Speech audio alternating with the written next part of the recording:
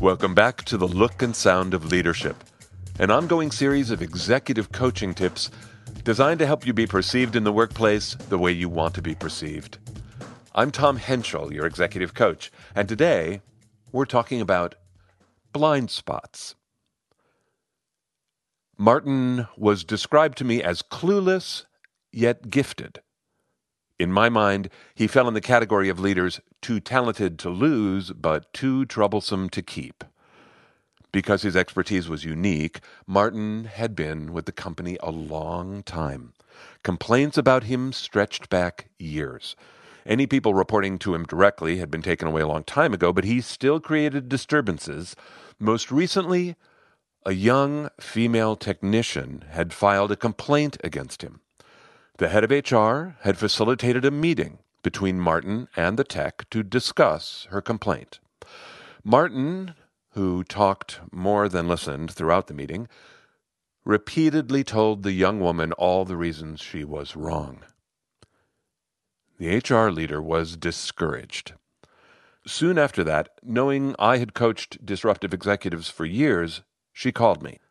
After telling me the story, she asked if I thought Martin might be coachable. I had no idea. I proposed 3 coaching conversations with Martin, after which we'd stop and assess.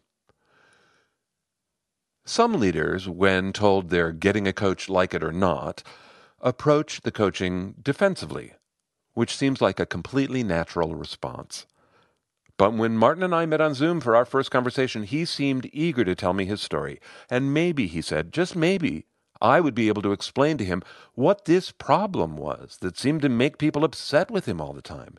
He wanted me to know he was actually a really nice guy, and I agreed. He seemed nice to me.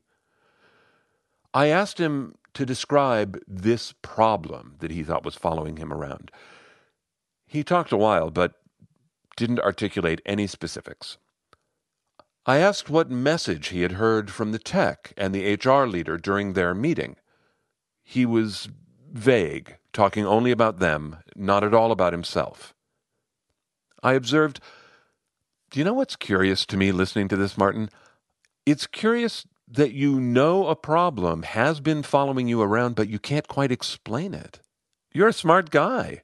Is it at all odd to you that this problem, this thing that's causing disruption in your life, is lurking in the shadows like some monster in a movie that you can't see? I was learning that talking in straight lines was not Martin's style.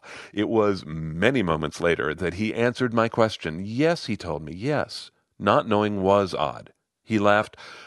Must be some weird gap in my brain. A blind spot, I offered. He rolled his eyes and said, that whole blind spot idea doesn't make any sense if you think about it. If you have a blind spot, the only place it could ever exist is inside your blind spot. Am I right? So how can anyone ever know if they have one? Yes, I agreed. That is such an interesting problem, isn't it? Which is why psychologists have been designing tools to help people reduce their blind spots for a long time. The tool I like most for shining light on a blind spot is from the 1950s. Can I teach it to you? Okay. I said, imagine every person on the planet is walking around inside a teeny tiny house that fits around them like a snuggly. The way they see out into the world is through a big window. Everyone is looking at everyone else through their own window, and everyone looking at us sees us framed inside our own window. Now, these windows that everyone has have a name. They're called the Johari window. Does the idea come from India, he asked. I smiled. No, I thought the same thing, but no, it was created here in America in the 1950s by 2 psychologists, Joseph Luft and Harry Ingham. They combined their first names and came up with Johari. Well, good for them, he said.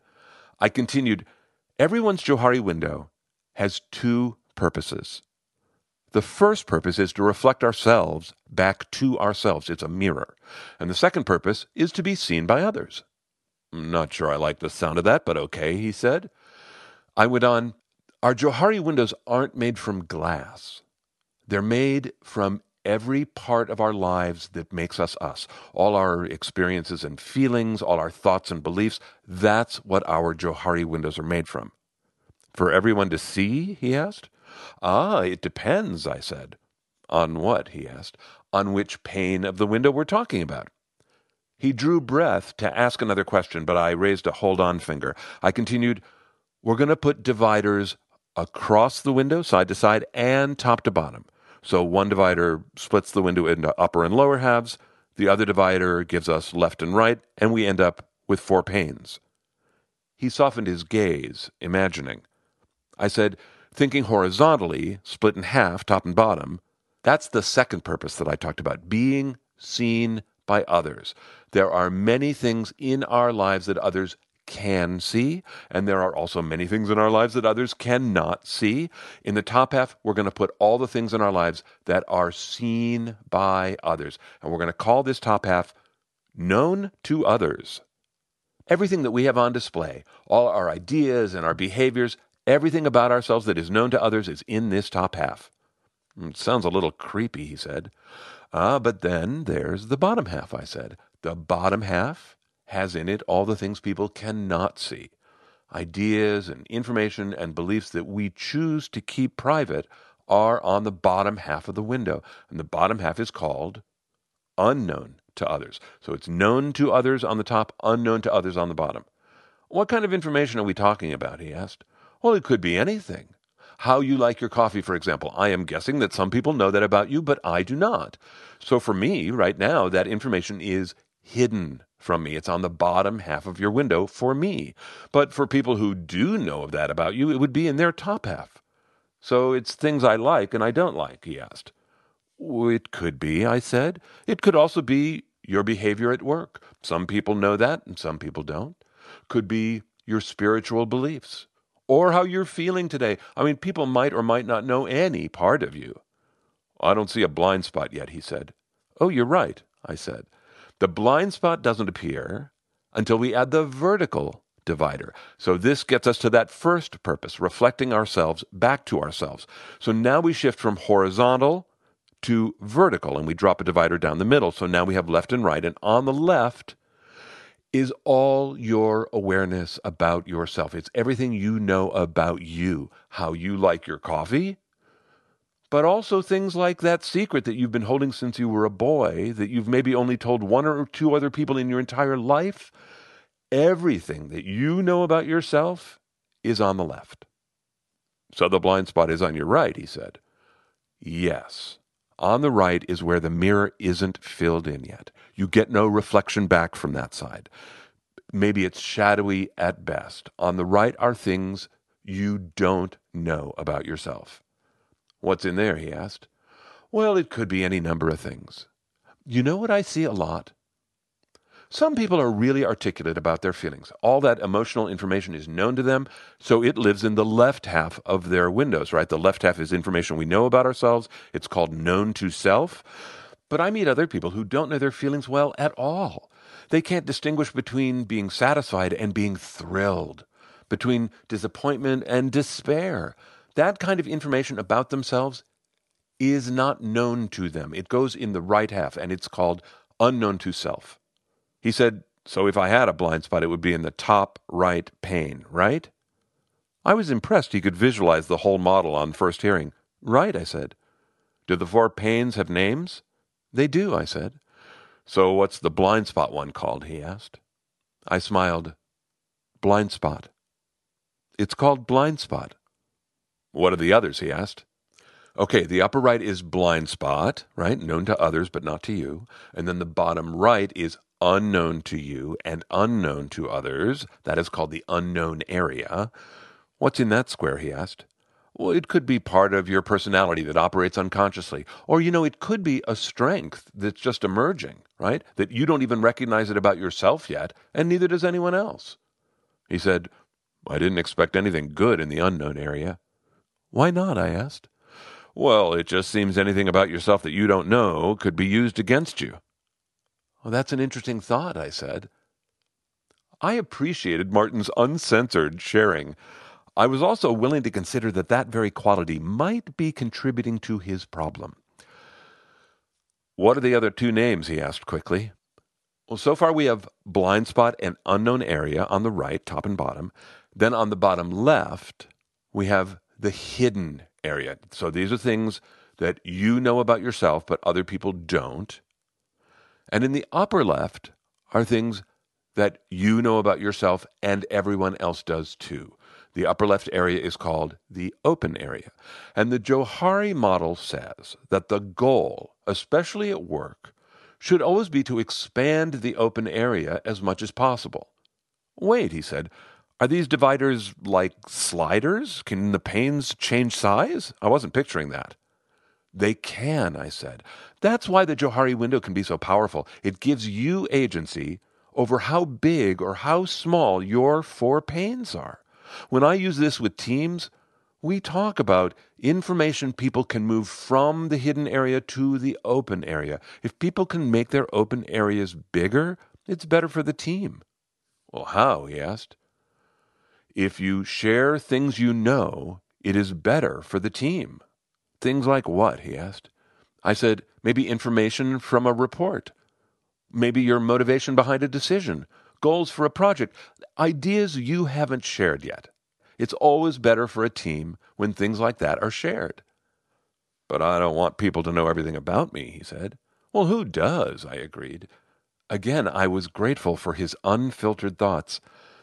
I said, I think it's important for our health to know we can choose to keep certain thoughts and feelings private. I mean, that's why the hidden area exists in the first place. Proud of himself, as if he had foiled an attempt to trick him, he said, So, according to this Johari window, you're saying this problem of mine is known to everyone else but not to me. It's my blind spot. But that's why you're here, right? You're going to shrink my blind spot. No, I said, you're going to shrink your blind spot, but I'm happy to help. How's that going to happen? He asked. Well, I'd like to start with hearing some feedback, I said. My understanding is that you've been getting feedback, but the feedback isn't clear yet. Right now, I think your feedback is in your blind spot area. I'd like to give you some tools so maybe you could move it to the open area. That next part of my coaching conversation with Martin about receiving feedback is next month's installment of The Look and Sound of Leadership. Martin's quite the character, isn't he? Do you remember the very first words of the story? I said Martin was described to me as clueless yet gifted. I use the word clueless about a certain group of people, and it's a group of people who seem to me to lack a particular ability. They seem to lack the ability to think about their own thinking. They lack the ability to go to the balcony and look down on the stage and watch themselves living their lives. They don't recognize patterns, which means they don't have much choice about whether they're going to repeat them or not. All the things that I talk about here on The Look and Sound of Leadership are hard for those people. We're talking about thinking about your thinking, and it is my belief that everyone can get better at it. It's like presentation skills. There is no finish line in this race. Unfortunately, we did not all get the same starting line in life for this race. Not everyone is automatically able to think about their thinking. But whether you can or you can't, I do think everyone can get better at it. And the Johari window is one way to do that. I want to show you how you can use the Johari window to strengthen this muscle that allows you to think about your own thinking.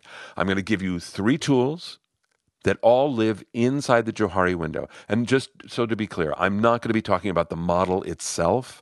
I know it can be tough to build a model like that in your head while you're listening to an episode, but I'd love for you to see the model. There's a link in the show notes to a PDF that shows the model. Please go get it. There's also, by the way, a link in the show notes to a PDF about who's coachable. You remember the HR person asking me, is Martin coachable?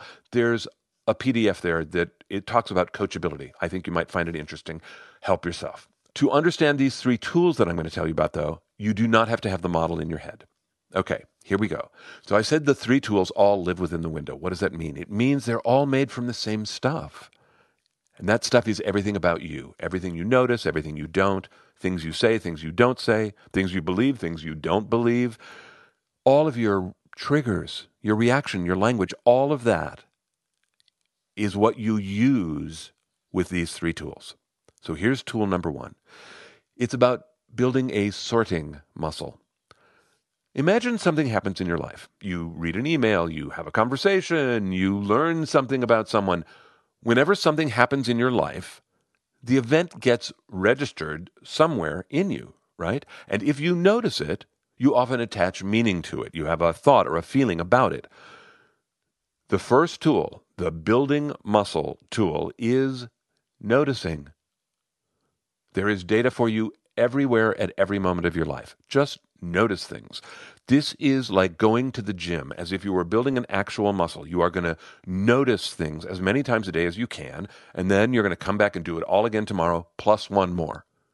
And you start building the noticing muscle. When you notice things, what do you do with that?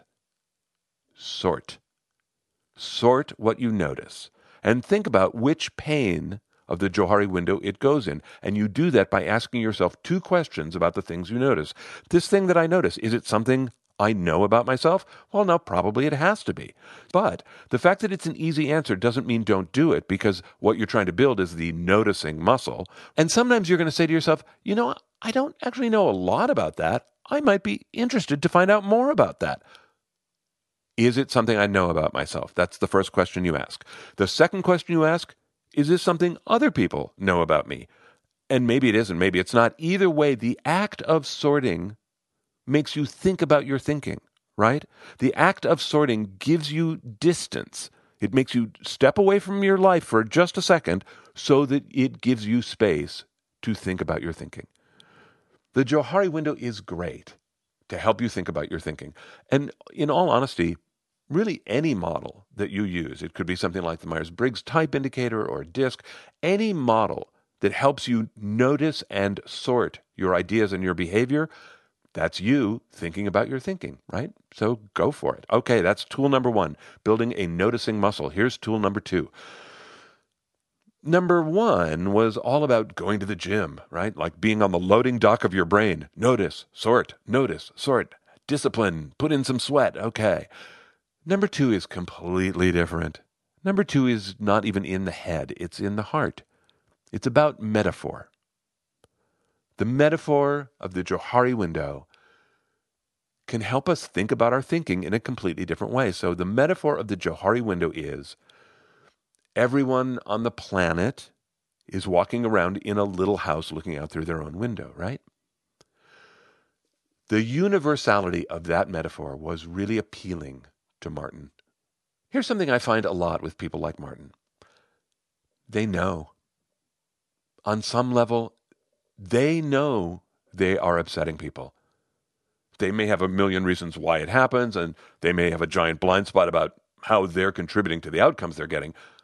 But on some level, they know. When I talk with people about this part of themselves, they'll often tell me stories that go back to junior high school. They knew back then they weren't fitting in, and it felt bad. And for most of their lives, they feel apart from others, and it can feel bad. But, if it's true that we all have this window, we all have this little house around us, and every one of us has it, without exception, well then, Martin and people like him are part of the community now, right? They're not different anymore. The metaphor made it easier for Martin to begin to think about his thoughts. It might be helpful for you too. Here's one more idea. The metaphor made it easier for Martin to consider the mirror part of the window and to begin to think about his thinking. Here's one more idea about the metaphor, thinking about it looking outwards. I think when we look out through our window and we see people like Martin with his own little house around him, imagining him as part of the metaphor, I think it allows you to have compassion for him. It makes him part of the community of humans. But I also know that in the workplace, day to day, people like Martin can be upsetting. And when you're upset, I think it's hard to continue to feel compassion towards that person who is upsetting you. So I want to plant a suggestion with you. When you feel yourself upset with someone, notice it. Notice that you are upset. And use your upset as a cue to remember this metaphor. And be sure to put yourself in the metaphor. You are looking out through your own window. What happens when you do that? If you are part of the community of humans along with everybody else, does it soften things? Does it change things? I don't know. But hey, if nothing else, it will make you think about your thinking. And that's the goal here, right? Okay, I've one tool left. It's about using the Johari window in the workplace, and I will tell you all about it right after this month's gratitude. First, thank you for filling out the survey. Wow, there were more responses this month than ever before. Thank you so much. 2 of you are going to get an hour of coaching with me. I don't know who yet because the survey is still open as I record this, but thank you all for doing that. Thank you really so much. The next set of thanks goes to all of you who are going to fill out the survey this month because we have one more. We are playing the same game, just a couple questions. You help us shape our site, and 2 of you get an hour of coaching with me. I just want to say, I'm not a big believer in speed coaching, but every one of the conversations I've had so far, really, people have brought interesting questions for us to wrestle with, and I think in every case, they got a lot out of it. So thanks. It's been a pleasure. You can complete the survey on the Essential Communications website. It's essentialcomm.com. It's essentialcomm with 2 M's.com/survey. And the link, of course, is in the show notes. I have been hearing from some listeners that the show has been trending at times. Well, thank you to all of you. Thank you for your ratings. Thank you for linking it in your social. Thank you for forwarding it to others. Thank you all. That's just fantastic. I'm so grateful. And thank you, of course, for writing reviews. That's part of what helps it trend too. People this month who went onto their platforms and wrote reviews from the United Arab Emirates, El Hafez, from Canada, Raid CG, from the United States, David Lanchard and Chad M. Smith. Nice to hear from you again, Chad. Thanks a lot. I am so grateful that in our busy world, you take time to write messages to me and to write to each other about the podcast. Thank you. I am really grateful. Final tool, Johari window in the workplace. In the episode, I told Martin that I use the window with Teams. The goal is to make your open area as big as possible. So how can you do that, right? Now, this is the area that is information about yourself that you know and everyone else knows too. So think about that pane for a minute, that open area pane. It's got a neighbor to the right, the blind spot, and it's got a neighbor below, the hidden area, right? The goal is to expand the open area in both directions, which automatically shrinks the other panes, right? When you expand to the side, the blind spot shrinks. When you expand down, the hidden area shrinks. Different levers are going to move each of those sliders, and they are great in the workplace. Listen, they're great in your personal life too. They are for sure. But I do think it's a great teaming tool. Imagine if you could get your whole team thinking about their thinking. Wouldn't that be great? Okay, so suppose you want to expand your open area downward, and you're going to shrink the hidden area. And by the way, I just want to say the hidden area, is not a problem by itself. Hidden simply means other people don't know about it, but you do. That's all it means. It could be any part of your life. And at work these days, it could be things like your marital status or your intention to have children or not, right? That is no longer automatically in the open area. You may choose to keep information like that hidden, and that's your prerogative. It's not a problem. But for a team to be effective, I think hidden areas that relates to the work itself should be as small as possible. Why? Imagine if everyone on the team has big hidden areas. It's inevitable that low trust is going to follow, right? When you're part of a team, if you choose to keep information hidden that doesn't have to be confidential, at some point that might diminish trust in you. On a team, if you misrepresent something, which means you hide it from others, at some point that might diminish trust in you. And on the other hand, if you choose to share openly about your thoughts, that builds trust. When people know where you stand, trust grows. I understand it might be hard for you to speak up, but you can consciously choose to push down the lower lip of the open area to make it bigger and to shrink the hidden area. If you want to push to the side and shrink your blind spot, a tool to use in the workplace is connection. Think about this. You are going into your blind spot. You are going into an area that is, by definition, murky to you. You will need other people to hold the flashlight and to show you the way. You're going to have to open yourself up to others and ask for their help in order to expand that side of the open area. It means you're going to need to start listening to the feedback that is all around you in your life.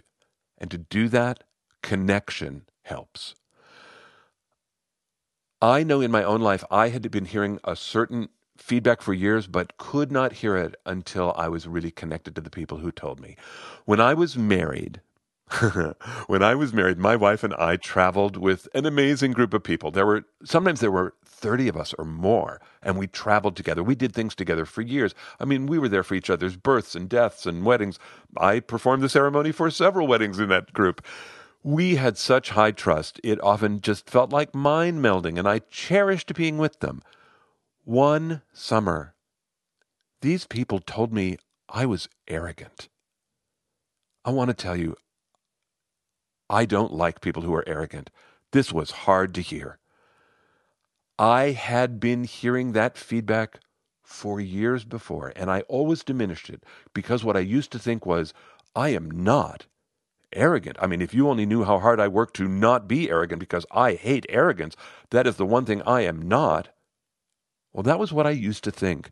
But when I heard it from these people who I knew loved me, it stopped me. It really did. It allowed me to hear what I had not been able to hear before. And because of them, I set about, with real intention, to shrink my blind spot when it came to people experiencing me as arrogant. I wanted that out of my life. I turned my arrogance radar on full blast. So I was thinking about my thinking, checking for arrogance as best as I could. And I asked for feedback. The act of asking for feedback creates connection. And connections are going to help you shrink your blind spot. If you want to dig deeper in all of this, I invite you to the archive, and I invite you to sort using 4 filters: perception, how you perceive yourself; self-talk, managing yourself; and personal growth and self-development. Again, links in the show notes. I think there are a million episodes you could listen to related to this blind spot idea, but here are my top 5: thinking errors, boundaries, the executive imposter, combating emotional hijacks, and self-awareness and self-management. Don't forget, please help yourself in the show notes to the PDFs, the one for the Johari window, the one for Who's Coachable, and the link to the survey. It would really help us out. Thanks a lot. Okay, that's it for me. Until next time, I'm Tom Henschel. Thanks so much for listening.